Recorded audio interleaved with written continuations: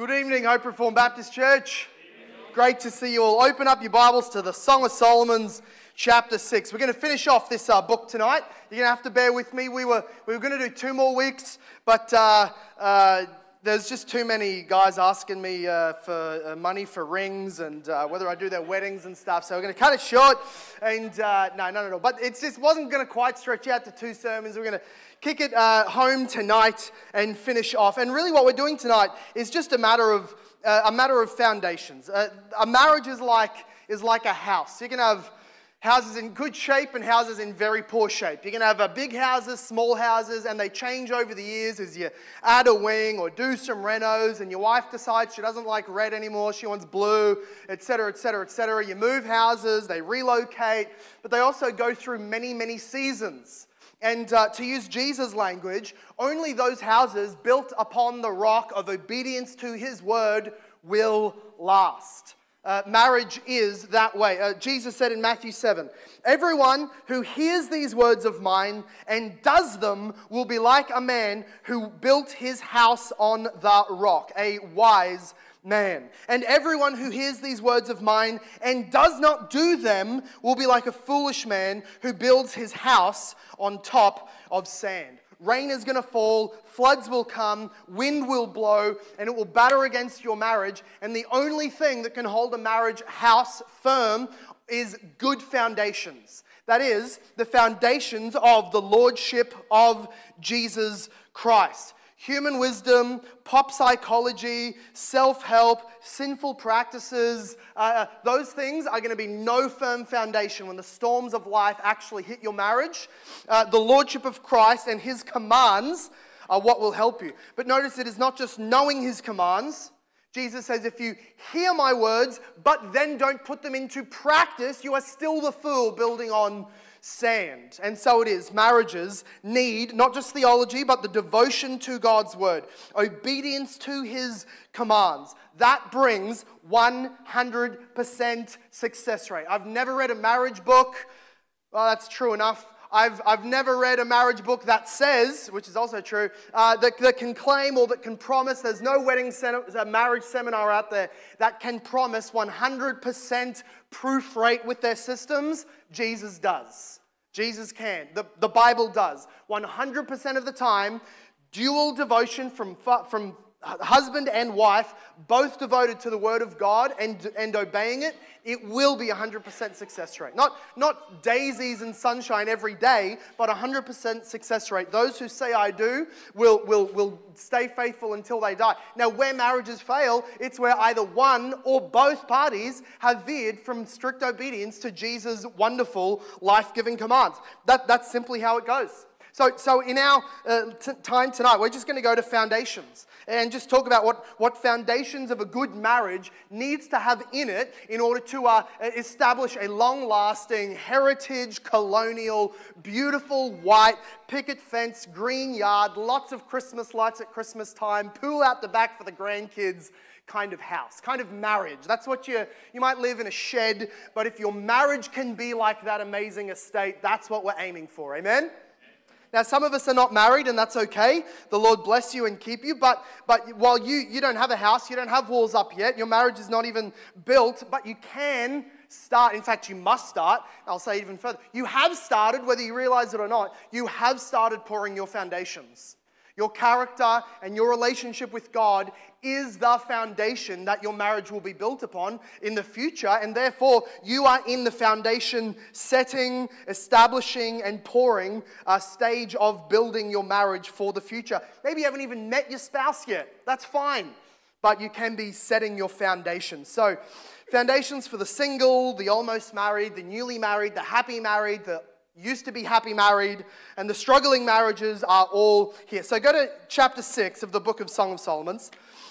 We ended last week, didn't we, on a bit of a cliffhanger after their conflict. This is the first sense or scene of conflict in the relationship between the Shulamite poor peasant, a rural country gal, and the king of Israel, Solomon. We had this chapter where he came home and she was giving him the cold shoulder because she was too cold and too tired and didn't want to she didn't even want to let him into the room. She had locked him outside, and then he went walkabouts. You know, okay, well, off he went, and he had time on his own. And then she ran into some friends, and she had all sorts of shame come upon her for her decisions, and she came to a point of regret and confession and guilt, and she decided, I'm going to fix things up with my husband. This is my fault. And then she recites to herself. Remember, ladies, we said this is a good practice for you to yourself, even before you say it to your husband, is remember and recite to yourself why it is that you fell in love with him in the first place. The amazing things about him. She mentioned a body of ivory and legs of stone and arms of gold and all of that sort of thing. He's a tanked dude. But anyway, in verse 1 of chapter 6, the ladies, the backup dancers, the gospel singers, the chorus, they ask her. They say, "O Shulamite woman, O lady, wife, where has your beloved gone? O most beautiful among women, where has your beloved turned, that we may seek him for you?" And she says in verse 2 and 3, pretty obvious answer. It's as if she's coming to her senses and she's realizing, "My beloved has gone down to his garden, to the bed of spices, to graze in the gardens, and to gather lilies. And I am my beloved's, and my beloved is mine. He grazes among the lilies." All of this garden language has been the language of love and romance. Sometimes sexual intimacy, but since they're physically very obviously apart at the moment, what she's probably saying is, whether there's a literal garden or where there's just somewhere where their love usually flows, she's just saying to herself, who am I kidding? Why am I running around the city looking for my husband, making all this drama, getting myself into trouble, asking all these ladies for advice that they don't really know how to... What am I doing? I know where my husband is. He's going to be on the back porch. He's probably got a tea ready for me. He's going to have just the perfect amount of sugar. He's going to be on the rocking chair. What am I doing? Why am I running around and making a big deal out of this, which is really quite a simple solution? I'm just going to go to my beloved. I know where he is. I know where he's waiting for me. I know that he's ready to receive me and my apology. And the principle here, one of the foundations for marriage, is conflict resolution is almost always more simple than we are letting it be. It is almost always more simple than we would let it be. It almost always has an extremely simple solution. Not easy, but simple. The difficult part comes in the swallowing pride, having the conversation, the difficulty of the confession, the owning the sin, the acknowledging of guilt and all of that. That's where the difficult part comes in, but it's pretty easy to know the solution. We just usually complicate it. Probably about a ballpark 50 to 60% of the times that I counsel husbands who come and sit down with me and go, marriage is just on the rocks, we're in the seas, there's a tempest, there's these problems going on, and they'll just recite to me they know what's going on, they know what sin they've committed, they know how they've been, they know what they need to do, but they just can't fix things with the wife. And my usual question is, that's so insightful, we'll talk a bit. Have you said any of this to her? And usually it's, no, you know how she gets, Okay, well, here's your solution. Just go home, and exactly as you just practiced on me, just say all that to her. I bet she'll be keen to listen. And then I don't hear from them again, and they're perfectly fine. Usually, that's the case, and it's often the same with gals, and she's acknowledging it right here. Here I am running around the city, and they go, "Where's your husband?" And she goes, "Who am I kidding? He's waiting for me. I know I need to go, I need to have a conversation, I'm going to find him in the garden of love, and everything will be perfectly fine." So conflict resolution, foundation number 1, is always easier or simpler than we usually make it out to be. The second thing is that love builds up. Love, this is a foundation for marriage. Paul says in 1 Corinthians 13, knowledge puffs up, but love builds up. And we see in this section from verse 4 onwards to about verse 10, the husband's words affirm and build up affectionately his wife, right? You see that she comes back and they're together again, and his first words are not, "Oh, here she comes." Right, the trouble. "Oh, now you want to spend time together, babe." He doesn't rub her face in the issue that they've had. He doesn't lay blame on her. He's willing and very keen to forgive. He doesn't make her grovel. He embraces her, probably bodily, but also with words. And that's what we see in the book. So verse 4 says, "You are beautiful as Tirzah, my love." That's just a place in Israel. Lovely as Jerusalem. Awesome as an army with banners. Turn away from me, for they overwhelm me. Your hair is like a flock of goats leaping down the slopes of Gilead. Your teeth are like a flock of ewes that have come up from the washing. All of them bear twins. Not one of them has lost its young. You might, ladies, say at this point, you've already used these compliments. This is a quote from chapter 2. Get over it. Guys only have so many lines. Please bear with us. Verse 7, your cheeks are like halves of a pomegranate behind your veil. There are 60 queens and 80 concubines and virgins without number. My dove, my perfect one, is the only one. The only one of her mother pure to her who bore her. The young women saw her and called her blessed. The queens and concubines also, and they praised her. Who is this who looks down like the dawn, beautiful as the moon, bright as the sun, awesome as an army with banners? He starts using his words. He's kind of copywriting himself and copy and pasting, but that's okay. But he compliments, he embraces his wife with words. And see how he actually, I think this is because this is in a turn of scenes when she comes to him in resolution. So there's probably confession and apology, and she's coming to him and admitting wrong and reaffirming love. And it's probably in that context that he looks at her and compliments first her character. So you'll see in verse 4, he says, you are beautiful, awesome as army with banners. That word awesome could otherwise be translated formidable. Like a ancient doors or big walls around a city. You are formidable. And then he says, turn your eyes away from me, for they overwhelm me. He is seeing in her character, her willingness to apologize, her openness in conflict resolution, a strength, a real, valuable, feminine strength. And what we see from this wonderful Shulamite woman, at the beginning of the book, she's quite weak and timid and embarrassed of her dark skin and other things like that. By the end of the book, she's pictured more and more strong and formidable, and that's coming from the fountain of her husband's love. And so a woman can be strong. Feminine strength can be shown in different ways. If she has strength, which Genesis 3 talks about in the curse, if she has a strength that is against her husband's strength, then she is headstrong. She is loud. She is a nagger or a controller. She is bitter. The Proverbs say she is annoying. In modern terms, we would call this a feminist. A strength that to be strong needs to be against husband's strength. It's weakness to be in submission. It's weakness to be under headship. That's against her husband's strength.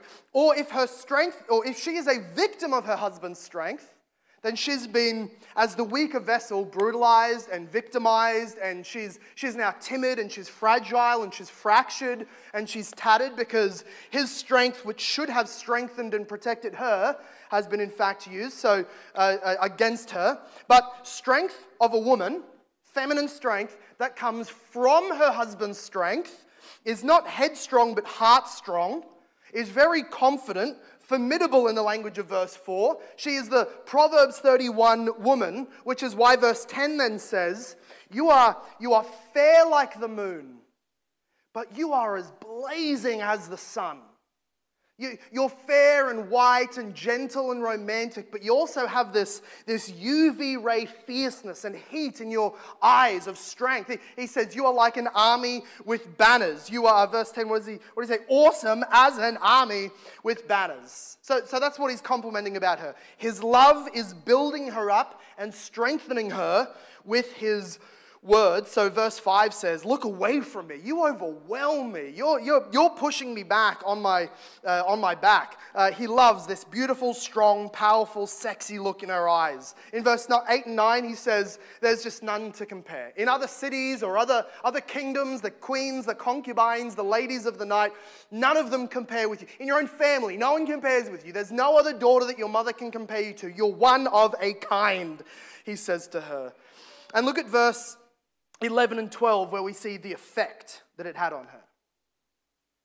I went down to the nut orchard to look at the blossoms of the valley, to see whether the vines had budded, whether the pomegranates were in bloom. Now, all this is language for, again, a kind of poetic, I'm going back to the garden. I'm going to take my husband in hand and we're going to walk to the center of the garden which is like the picture of intimacy in their marriage. He says, your words worked, let's go back to our room. She says in verse 12, before I was aware, my desire set me among the chariots of my kinsman, the prince. It's as if she's saying, he was talking and I stopped hearing what he was saying. He's just making my heart throb. My heart was like on a chariot. Maybe some of you have been in a friend's Tesla or like a V8 with like a real man and with petrol or diesel, and they just floor it and they open it up and your gut just goes back into the back seat. That's what she feels like. She's just in the chariot flying down the King's Highway. And she goes, this is how I feel with my husband again, and we're running, racing, chasing, sprinting 100 miles an hour to the center of the garden. In other words, they ran back up to their room and they slammed shut the doors, away from their friends. So the ladies are down there who just helped her through her whole conflict and all of her difficulty. They're back down, left alone, and the gospel singers say, return, return, O Shulamite, return, return, that we may look upon you. And then the husband says, no, thank you, go away. So there's our first two foundations. Conflict resolution is usually more simple than we are letting it be. Secondly, that love affirms and builds up. And thirdly, we're going to see, this one will blow you apart, genders are different and work differently. All right? Are we good with that? Genders are I know that needs to be said in this day and age, but even in the church, men and women need to know we are different and we work differently. So not only biblically do we see that in the church there's gender roles, and in society there should be distinctions of roles, and in the family there's husband's headship, wife's submission, but even more than that, biologically and therefore sexually, men and women are planets apart. Galaxies apart. If there's a multiverse, which there's not, if there was, we'd be universes apart, dimensions apart in terms of how we work most of the time, or naturally, biologically. Now, you might think, is this really one of the big, profound foundations to build your marriage upon? Yes, it is. As we come to the book of Song of Solomon, we've learned, haven't we? I bet you've probably learned just implicitly, this is why I've never heard a sermon series on the Song of Solomon before, because it's raunchy. Like, most pastors have to go and submit themselves for review after they've preached this book and see whether they won't get themselves fired. It's a raunchy book. There's lots in here. And the parts of the Bible, this is what I've learned, the parts of the Bible that are least touched are always least touched for a reason. It's because there's something in there that we're uncomfortable with, and therefore those parts of the Bible that are the least touched probably need to be poked, prodded, and uncovered the most in our day and age. And therefore the parts of the Bible that make us, you and me, the most uncomfortable are probably the parts we need to read again and again and again, and that's true of the Song of Solomon. That we get to this section, and I'm about to read verse 13, and you'll see why I'm giving it this lengthy, reasonable, justifying on-ramp, is that men and women are very different. And here's the big point. Men are very, very, very, what do you think I would say next? I'm sure there's 100 things you get. Very visual. Very visual. And 99% of the time, the wife will never, ever be as visually, we could say, aroused or visually sexual as the husband is. It is part of the way that God designed man, like as in males. It is instructive or interesting that in Genesis, when God brings Eve to Adam, it's going to sound like I'm making a joke. She gets brought to him, and before he hears her say anything, or before he meets her or gets to know her personality, he says, good. Flesh, ding. Body structure, great. Okay? That was the first visually. But it's not just that he was being carnal. He wasn't just saying, Lord, could you take her voice box out and remove her functional reasoning? I'm fine with the body. He wasn't doing that. But God has made men to be, even biologically, the brain science sort of backs this up, is that in the eyes, the husband takes in a lot of stimulus. So he wasn't just saying, she looks good, that'll be fine. He's saying, oh, eyes like mine. She can see this garden like I see. Oh, she's got lips and a face like mine. I can communicate with her probably in ways that I can't with the lion or the chimpanzee. Oh, she's got a body like mine, but noticeably different. This is going to mean that there's sexual union that I've been watching the animals have fun with, and I've been sitting here on my own. She's got hands like mine. She can help me with my mission. She's got feet like mine. She can walk up to the meeting place of God with me. So visually he saw her, and inwardly he knew 1,000 things about her. That's true of guys. God has geared us. Now, of course, it's broken and gone wrong in the fall, but God has geared men to be very, very visual, and a good wife understands this. Here's why I'm saying this. Verse 13, the end of verse 13, he starts speaking, and in the ESV he says, why should you look upon the Shulamite? In other versions, it's more of a how or a wonder. It's not a rebuke saying, well, don't do it. It's more him saying, wow, look at the value of doing this. Check out the enjoyment of this. He says, why should we look upon the Shulamite as upon a dance between two armies? Now, does that sound erotic? Not at all.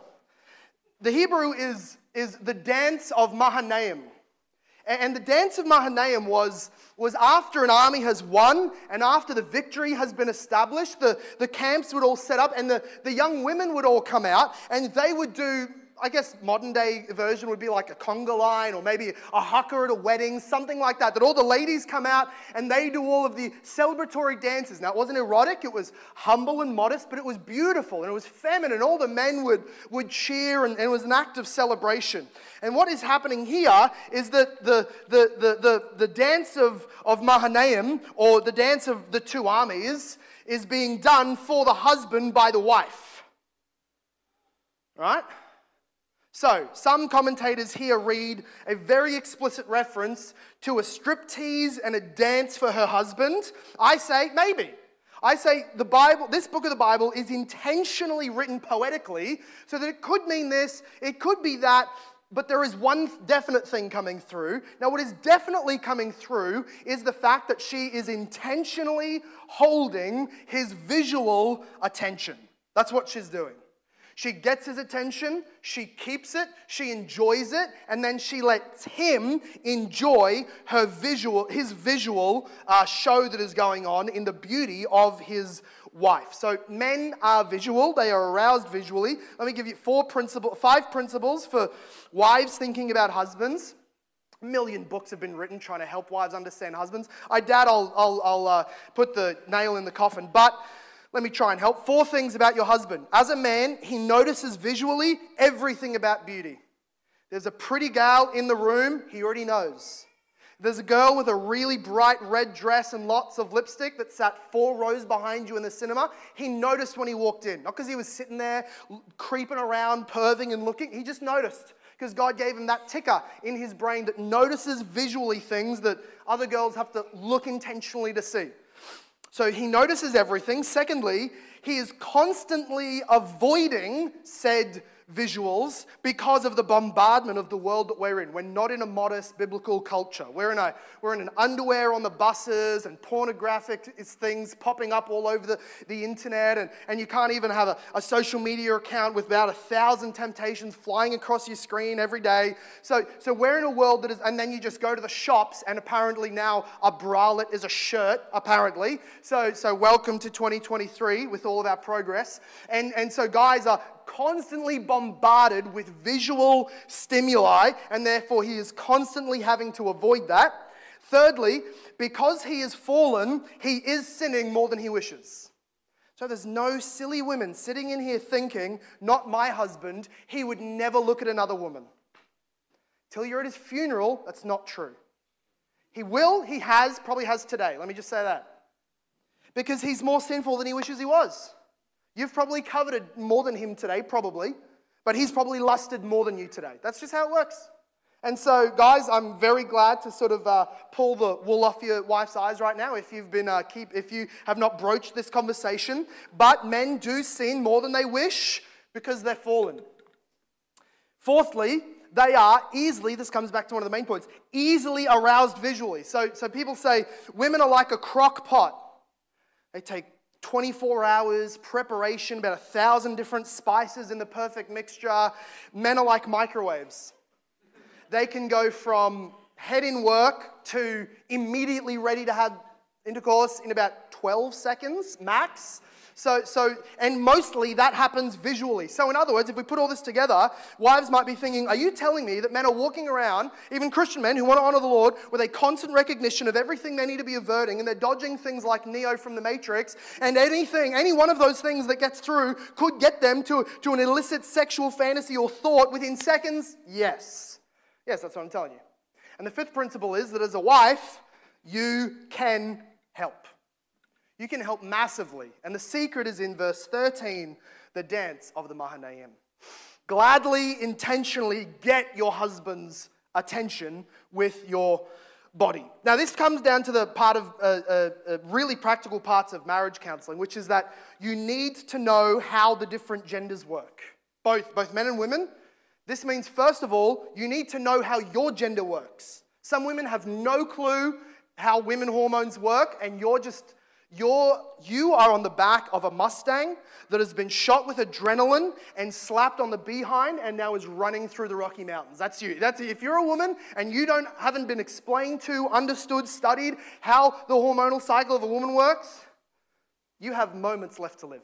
Okay? You are probably driving yourself crazy, and maybe no one's loved you enough to tell you this right now, but God really has designed you with a flaring hormonal system, but that's fine, because if you know it, then you can get on top of it, and you can also explain it to your husband, and the fights can get less extreme in your house. Okay? You need also to know not only how you work, how your own makeup works, your biology works, your hormones works, but then you need to be willing to explain it to the other person who has zero experience being your gender. I hope. But biblical marriages are supposed to have never been a woman or a man and just be the same thing from birth to death, okay? Now, they have no clue what it is like to be your gender. No clue. Maybe they grew up with 6 sisters and they're a dude. They still have no clue. So there is no frame of reference for the other person to understand the experiences of your gender unless you, God's helper to them, of either gender, to the husband or the wife, you help each other explain. And then here's the other important bit. You need to be willing to hear graciously. So husbands, don't listen and go, you think that? You feel that? You're crazy. Right? Women, don't listen to your husband's explaining how his hormonal libido system works and go, you're a pervert, you're disgusting, you're a pig, you're filthy.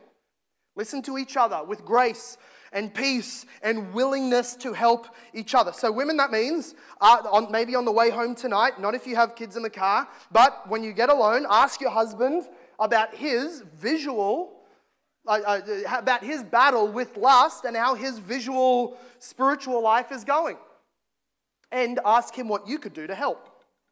Men, ask your wife what tempts her, what stokes up her desires, what visual, emotional, music, poetry, gifts, words, things about hormonal cycle, and then listen, and there's no shame in writing everything down and then going to Wikipedia to find out what she just said. There's no shame. But 1 Peter 3 says we should live with our wives with knowledge and understanding. If you don't know about how they work, you will not be able to bear with them and help them and lead them and guide them. And then you ask, what can I do better to help you as your husband in this way? Now, women, this means you understand that men, being visual, look at what happens with Solomon in verse 13. He's looking upon his Shulamite wife who's doing the dance of the 2 armies. And then chapter 7 onwards, he starts describing what he sees in this dance of the Mahanaim. And he starts at her toes, and he slowly works all the way up the contours of her body to her hair. Instead of going from hair downwards this time, he goes toes upwards. So women, this means you need to understand your husband is very visual, and You need to be comfortable with him visually enjoying you. A lot of women are very uncomfortable with this. No, he's just being carnal. This is uncomfortable. My eyes are up here, things like that. So look at what happens in chapter 7. This is just to remind you, God-breathed scripture. I didn't write it, didn't come up with it, but I love that it's in here. Amen? All right? Husbands, wives. James says, don't just read, but do the Bible. All right? You go home tonight, you read. How many marriages would just take 1,000 steps forward if you just went and read with a glass of your favorite drink, whatever? Just read the Song of Solomon's more together. Just do some Bible study. There's my pastorly exhortation to you. But here's what he says to her. How beautiful are your feet in sandals. All right, women, biblical evidence. You don't need expensive shoes. And if you want them, they're for you. Your husband, you could be wearing strings around your feet, which is literally what their sandals were, and he'll dig it. So, how beautiful are your feet in thongs, O noble daughter. Your rounded thighs are like jewels, the works of a master hand. So he likes her curvy thighs. Listen to what he says next. Your navel is a rounded bowl that never lacks mixed wine. This is probably almost certainly a reference not to her belly button, but a more intimate part of her body.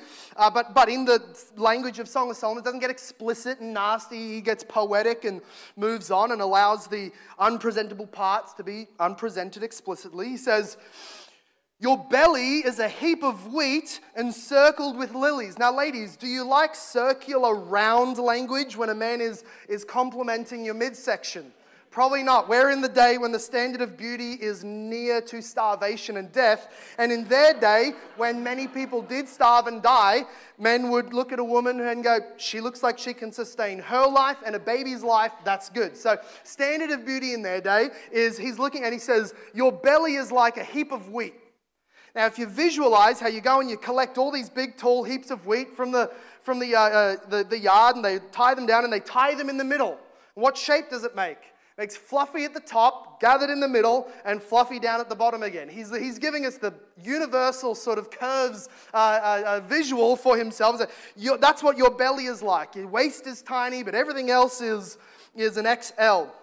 And he says in verse 3, your breasts are like two fawns, twins of a gazelle. Your neck is like an ivory tower. Your eyes are like pools in Heshbon by the gate of Bath Rabbim. Your nose is like a tower of Lebanon. Maybe she felt self-conscious about the size of her nose, and he says, I love it, babe. It's the first thing I get up and see in the morning. It's beautiful. I can get behind it at the beach in the sun. I don't know. He says, I love your nose, babe. You got a cute nose, which it looks towards Damascus, right? I can tell. I can navigate with it, baby. It's good. It's a sundial. You look up and I can tell the time. I love your nose. Your head crowns you like Carmel, and your flowing locks are purple. A king is held captive in the trestles. So he's probably looking at her, and she's got all this nice plaited hair, and he's saying, oh, it's like rope that has bound me up in the jail of your love, and he loves it. He says, how beautiful and pleasant you are, O loved one, with all your delights. Your stature is like a palm tree, and your breasts are like its clusters. I say, I will climb the palm tree and lay hold of its fruit. He is an energetic man who loves his wife. He says, may your breasts be like clusters of the vine, and the scent of your breath like apples, and your mouth like the best wine. So that he's enjoying her body and saying, as he's standing back and watching her dance, move, undress, whatever it is, he's visually engaged, and she's happy to have his attention. She's not embarrassed or drawn back. She didn't draw the curtains and say, go away, perv, leave me alone. She allows him to look, and he enjoys that. In verse 6 to 9, though, what he's saying there is, I'm not happy to watch and be captivated and think about you anymore. I want to get physical. That's an old love song. I want to get physical now. So he wants to engage. He wants to touch, enjoy, and consummate their love. Because, we'll come back to this, as designed by God, the husband is enraptured into a sexual love of his wife largely through visual stimuli. Largely through the eyes, the husband is drawn into deeper and deeper love and engagement. And then look at what she says in verse 9, the end of verse 9. It goes down smoothly for my beloved. She's got some good lines. It goes down smoothly for my beloved, guiding over lips and teeth. So he just said, your lips are like wine. And she goes, well, if you like wine, drink the whole bottle, baby. Come on. And so she's like engaging. She's responding. She's inviting him to come and enjoy her love. So she does not here get embarrassed and pull away and despise his attention. She knows this is how God made men. The world is fallen, and he's going to be constantly bombarded by temptation from elsewhere. I've already sinned in chapter 5 by brushing him off and locking him out of the house. Now I'm going to reverse all of this. The coldness is gone. She's engaged. They're back in sync. The timing is all right. And she says, if your eyes are built to lock onto beauty, I am your standard of beauty as your wife, so look at me. And all of the things she felt maybe self-conscious about, he loves and he adores and he says so. So this is the fourth principle. First, conflict resolution is usually pretty simple. Secondly, love builds up. Thirdly, men and women are very different and work differently. Fourthly, though, work in complement. This is just the second half of the third one, really. But since men and women are different, don't just acknowledge that and know that, but actually work that way in the bedroom and in all of life. So we talk here from the Bible about husband's headship, wife's submission. But that's not only in matters of authority, it's also true in the shape that romance takes in your marriage.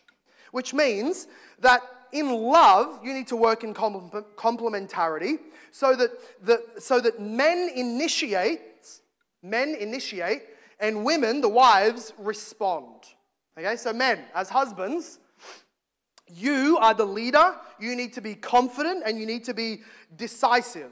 Right? Not authoritative and hand down rules and precepts, but in the romantic side of marriage, you need to be decisive. She has a lower drive than you. She is less visual than you. Like we said, women are slow cookers, men are microwaves. Male hormones peak in moments, women months, hormonal, weeks, a whole month to go through the hormonal cycle. So it needs to be more intentional and slow. If you want to be intimate at 11, you can't start at 10:59. Got to start at about 5:30 p.m. when you come home from work. Oh, your belly is like a gathered heap of wheat and things like that. So foresight. Now, women, the rule here is that women need to respond.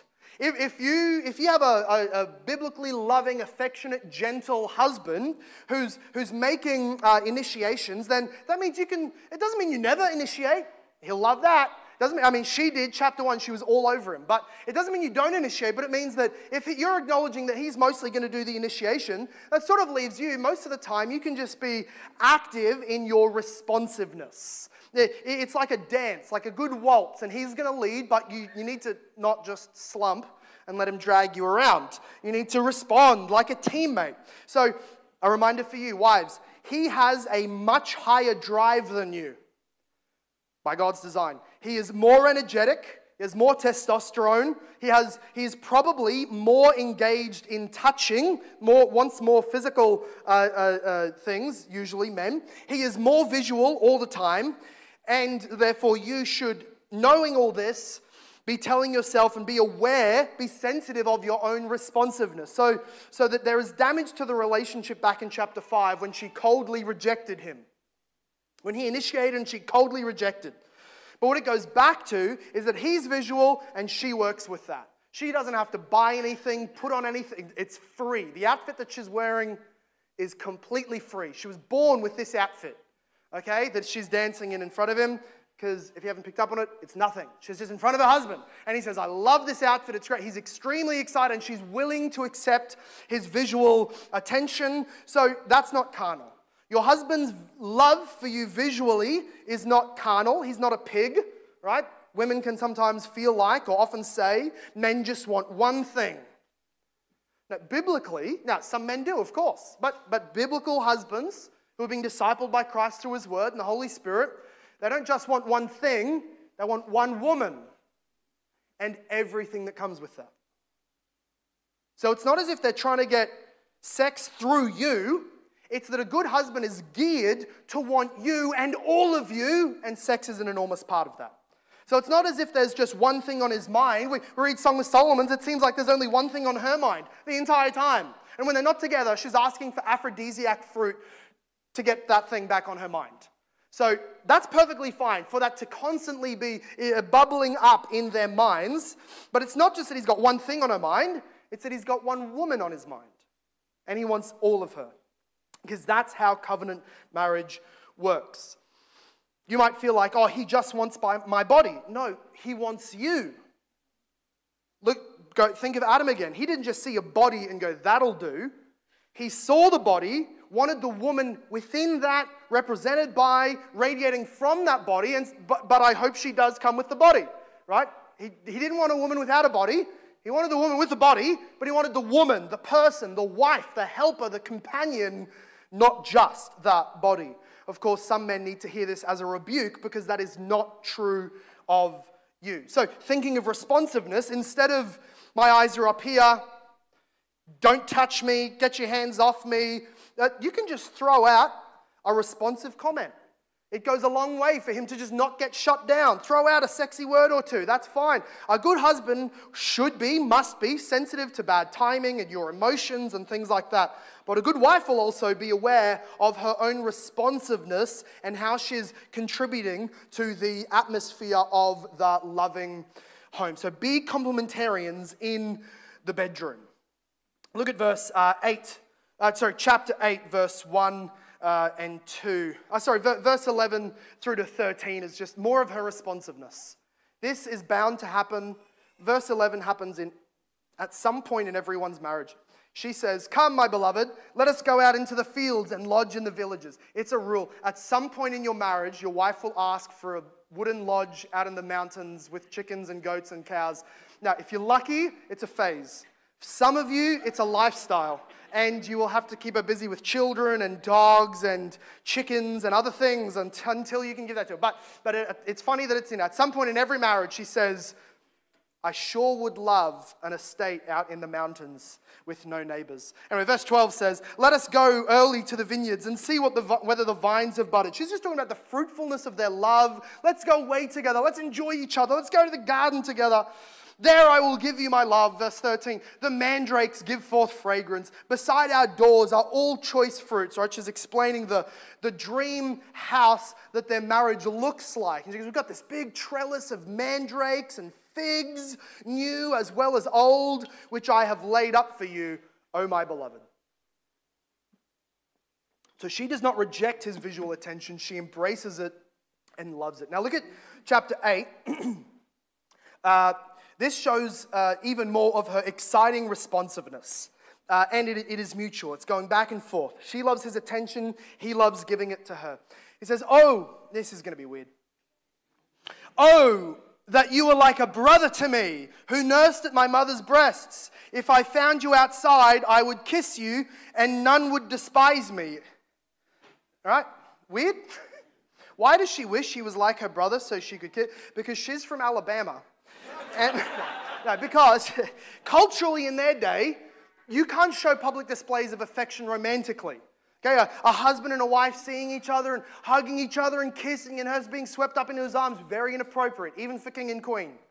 However, if you were brother and sister, you could hold hands, because you're family. You're the closest you can possibly get without being married. And so it's not romantic, it's familiar. And she's saying, "I wish that in public we were brother and sister.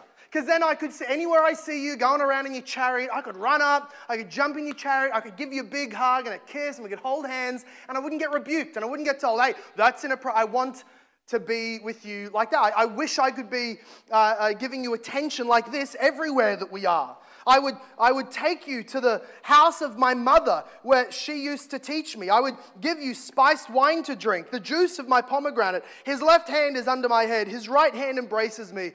I adjure you, O daughters of Jerusalem." And here she quotes Elvis. "Fools rush in."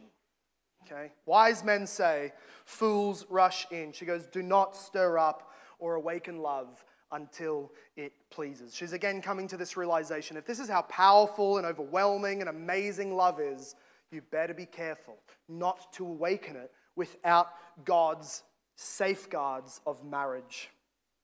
And then there's verse 5, which No one knows what it means. So let's just read it and move on. Who is it coming up from the wilderness, leaning on her beloved? Some people think this is a picture of their old age. They're walking together. Some people think, no, she's visiting her countryside family up in the north of Israel. No one makes any good arguments. It's just weird. Under the apple tree I awakened you. There your mother was in labor with you. There she who bore you was in labor. The theme seems to be, we're visiting my in-laws, and here's all of my memories from my young childhood, or something like that. It's a bit hard to figure out, but they're being together in more of this nature, beautiful garden language. Now, verse 6 through 7 gives us principles about love. And at this point in our night, we're sort of transitioning from foundations for married people to get right, and we're reminding unmarried people why she just said what she said. When she said, don't waken this love up until it's ready, until it's time, until it's wise, until he or she is a Christian, until you can move forward to marriage soon, until you have the temptations right, self-control to be able to deal with these temptations. That's what she's been saying, and we see why in verse 6 through 7. Look at what she says about love. She says, set me as a seal upon your heart, as a seal upon your arm. This tells us love is personal. Love is personal. It's not just, I happen to be here tonight, so I'm the one you love. It's, I am stamped onto your eyeballs. I am branded onto your heart. Set me as a seal like that. She says, for love is as strong as death. Jealousy is fierce as the grave. So love is personal. Love is also jealous.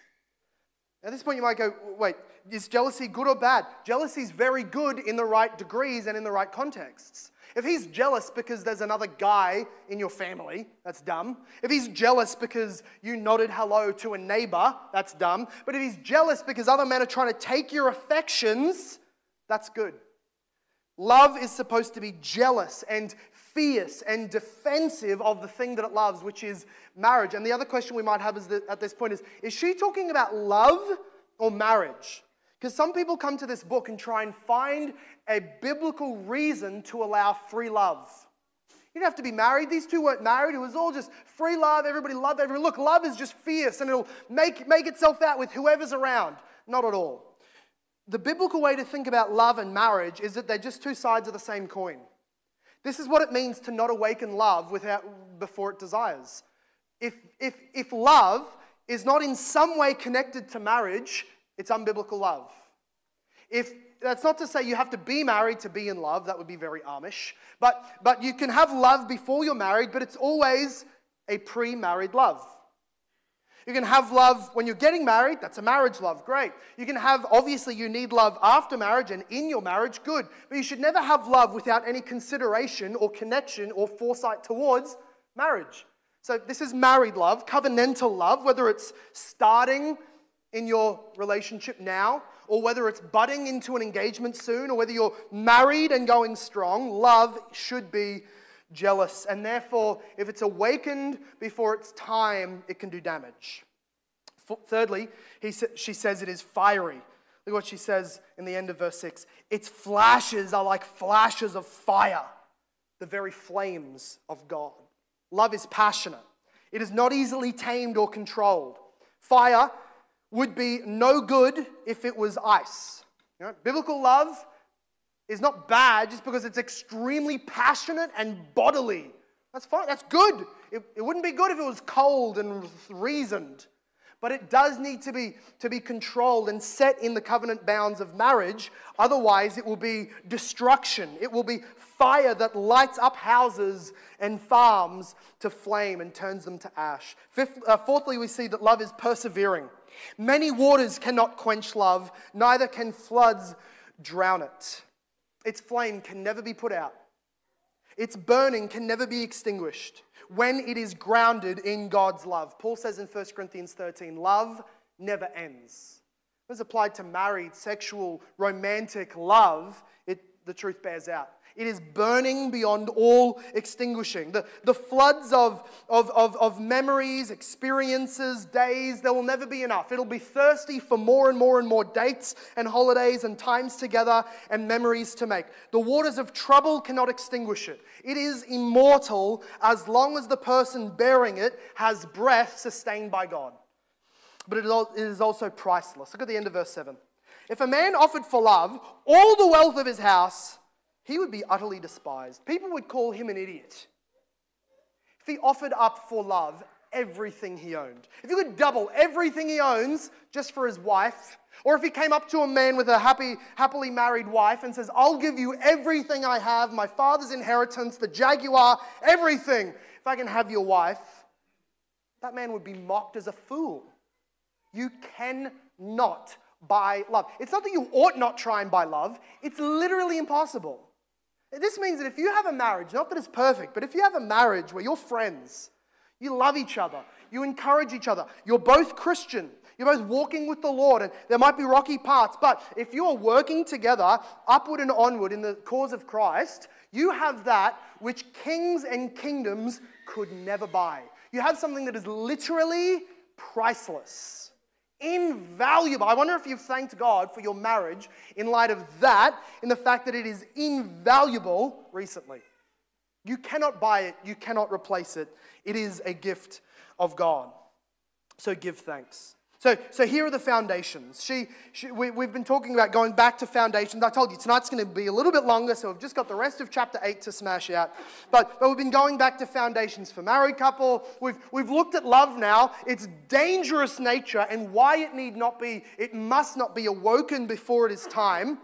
But now we go back to her foundations. So look at verse 8 of chapter 8. And this is how Eastern poetry kind of works, is that the end usually goes back to the beginning.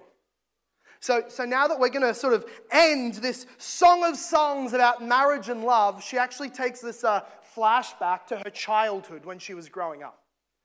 This is what she says. Oh, well, actually, it's not just her. It's sort of a black and white film montage of a memory of her growing up on the farm with her brothers. So probably her dad is dead because he's never mentioned. She grew up without a dad, protective older brothers named Arthur and Jeremiah, and they're out on the farm, and her mum is there. She loves her, but no dad. And this is what the brothers say. They say, we have a little sister. She has no breast. So she's preteen. She's not marrying yet. She's not dating yet. What shall we do for our sister on the day when she is spoken for? They're thinking, she's going to get married one day and be spoken for. What should we do for her? How can we help her? How can we build good foundations for her in the future? They say in verse 9, if she is a wall, we will build on her a battlement of silver. But if she is a door, we will enclose her with boards of cedar.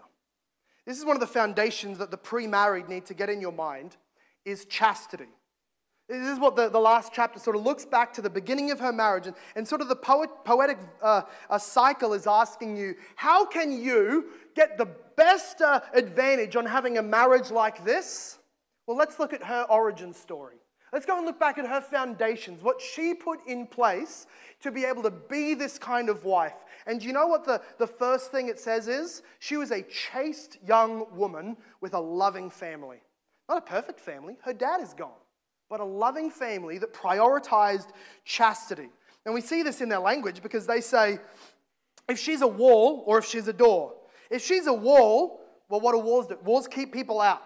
If our young, preteen, 12-year-old sister, if she's a wall, she doesn't want guys' attention and she's going to be, she's chaste and she's humble and she's modest, then we'll help her out with that. And we will build her battlements of silver, right? We will put a shield from chin to ankle so that no one can look at her. That's what we're going to do. She's chaste, we will help her. And then it's really funny, they say, now if she's a door, she's open and closing to whoever. Dad's gone. Girls without dads can be very free in their giving of emotional love or looking for attention. They say, if she's like that, if there's a horde of men running over the mountain to come and meet her because they're watching her bikini dances on TikTok, if she's a wall, then we will go zombie apocalypse mode. And what does it say? We will board up the door. We're just going to get cedar beams, drill huge holes in them and nail them against the door. No more door. You're very welcome. The brothers are doing their job. So that's what they say. They're valuing chastity. Now, while they're valuing chastity, we're also valuing her own character. It was not as if in other words, she's not a door. Look at the verse 10. It doesn't say, I was a door and they held me back and they stopped me from progressing and experiencing my true sexual self. No, she says, well, to my brother's relief, I was a wall. Right? She's saying, I read the Proverbs when I was growing up. I read King Solomon's Proverbs, right? And then I married the author later. I was a wise young girl who read my Bible. I saw the value of chastity. I saw the way my dad loved my mum and my mum loved my dad. I was not a door. I was a wall. And then she says, and my breasts are like towers. Then I was in his eyes as one who finds peace. So it's sort of, it's like you go through this time-lapse montage in the movie where she was a preteen saying, I'm happy to be chaste. And then immediately, it's the day of her wedding. And she's gone through puberty. And she's a full woman now. And she's looking into her husband's eyes and giving him peace. Why? Because she's a wife or a bride of godly character. This screams against every form of try before you buy mentality. This screams against any form of premarital sex or married in God's eyes language that young people love to try and use to justify sexual sin. Instead of thinking of yourself as an Airbnb, different guests every weekend, think of yourself as a garden that needs protection until the one right person is given that entry through the covenant of marriage. And then we see that she is praying for a lover while praying for love not to be awakened. And this is she's taking her own advice back from the last chapter. Do not awaken love before it desires to be awakened, before it can come awake in the right context.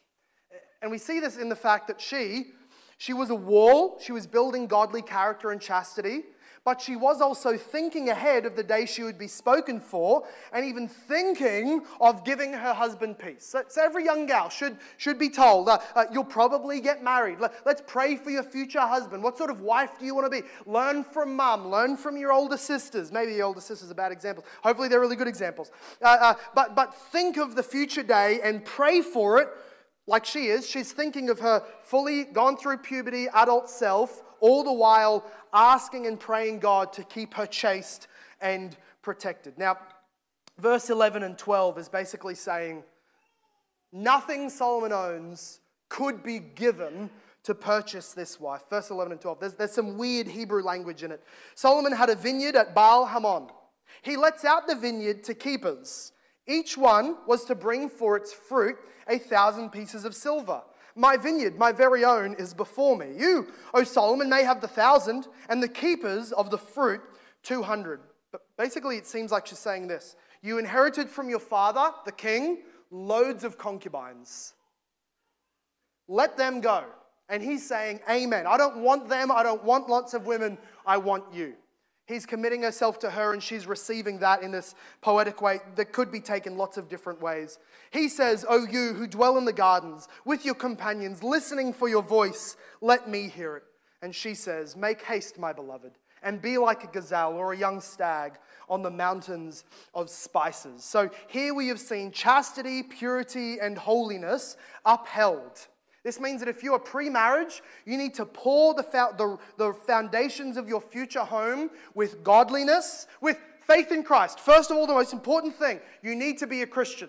If you're going to come here or talk to me or talk to any other person here and want to be a good future spouse, number one, you need to love Jesus, have repented of your sins, worship Jesus, follow Jesus, obey Jesus, want to glorify Jesus. That's the most important thing about being a godly future spouse. Second thing is build your life on the rock. That is, know the teachings of Jesus, commit to the teachings of Jesus, go to a local church that teaches about Jesus and grow up into maturity. And then, like she does, pray for the right person to come along and pray that God would not awaken your love until that right person comes along. I pray that you're praying for your spouse and your future children's spouse, whether you know them yet or not. God-glorifying marriages and love are a vital plan for God's history throughout humanity. We've seen that week after week in this book.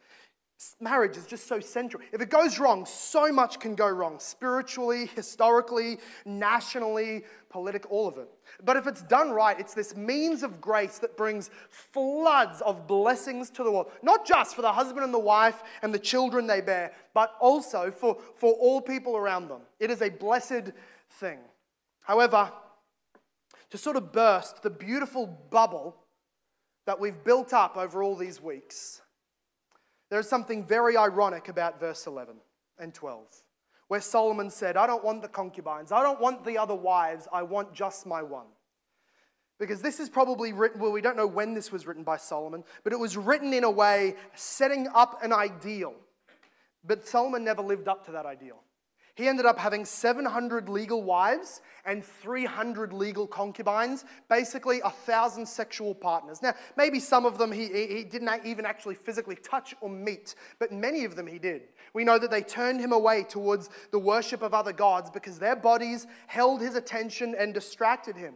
Whatever happened to the Shulamite gal? We don't know. We're not told in the history of the Old Testament, but the feel that we get from reading the Bible in light of Song of Solomon's is that she just disappeared.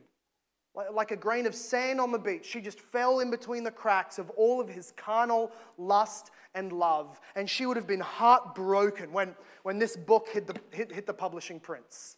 When she saw this bestseller out on the bookshelves and she bought one and she read it, she would have been heartbroken remembering that was about me and this is now in tatters. But the love of Christ is purer and more unblemished than 1,000 of Solomon's loves.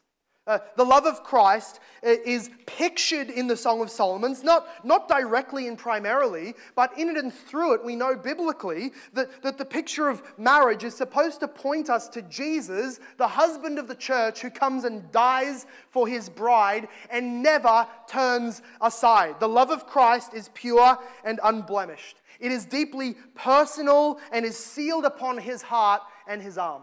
He was punctured in his heart. He was nailed through his arms. He bears the emblems of his love towards us as seals upon his heart and his arm. Christ's love is stronger than death, and it is more jealous than the grave because it overcame both death and the grave to win us. The love of Christ is passionate. It burns severely against the enemies of the church in order to protect us and bring us home. The love of Jesus cannot be quenched through many, many floods of waters. Nothing can separate us from the love of God that is in Christ Jesus, our Lord. The love of Jesus, if somebody was to take all of the wealth in the world, all of the riches of the world, if you were to gain all of the world but lose your soul, what then have you gained? But to gain Jesus Christ, though you have nothing else. No, if you don't even get married, if you lose even that, if you lose your spouse, or if on offer for you is all the sex in the world, all of the relationships in the world, but you do not have Christ's love, you would be utterly despised and scorned as the fool. To have the love of Christ is to have that sweetest, richest, dearest, grandest thing that satisfies the heart more than anything else. And in that, we stand by faith and faith alone. Have you received Jesus Christ? Have you received him as Lord who tells you what to do? Have you received him as Savior who forgives you for your sin? Have you received him as your soul's husband who promises to you eternal life, inheritance, and forgiveness through him and him alone? You don't have to do anything. You just receive it by faith right now. Let's pray. Father God, we are thankful for this book that we're wrapping up tonight. We're thankful for what it means for marriages and the hope it holds out for those who have unideal marriages, for those who are struggling and in great difficulty with their spouse or with their family. Lord, we thank you that this book shows principles, lays again foundations that we can build upon. We thank you that it reminds us, more importantly, of the love that Christ has for us and how we might pursue Christ-likeness together and thereby see greater righteousness in our marriage. Even for the unmarried, Lord God, it gives so many commands and exhortations of what is good and true and beautiful so that we might preserve ourselves as chaste future husbands and as chaste future wives so that we can keep pure the marriage bed as we're commanded in Hebrews 13. We thank you for this book, and I pray that marriages are even more intimate, even more loving, even more joyful around the dinner table, in the bedroom, in every way, Lord God. Would the homes of this church, would the families of this church be enriched as they look to you? But Father God, more important than any of that, eternally important, would you please save souls? Those who are outside of Jesus, who do not know his love, who are still an enemy, living in sin, living in adultery against the God that made us, suppressing the truth and jumping into iniquity and trespasses. Father God, would you forgive them tonight? bring them near, wash them clean, put your ring on their finger, and give them grace and life. We pray all of this in the wonderful, precious name of Jesus Christ, our Lord and Savior. And everybody said, Amen. This sermon was preached at Hope Reformed Baptist Church in Logan, Australia.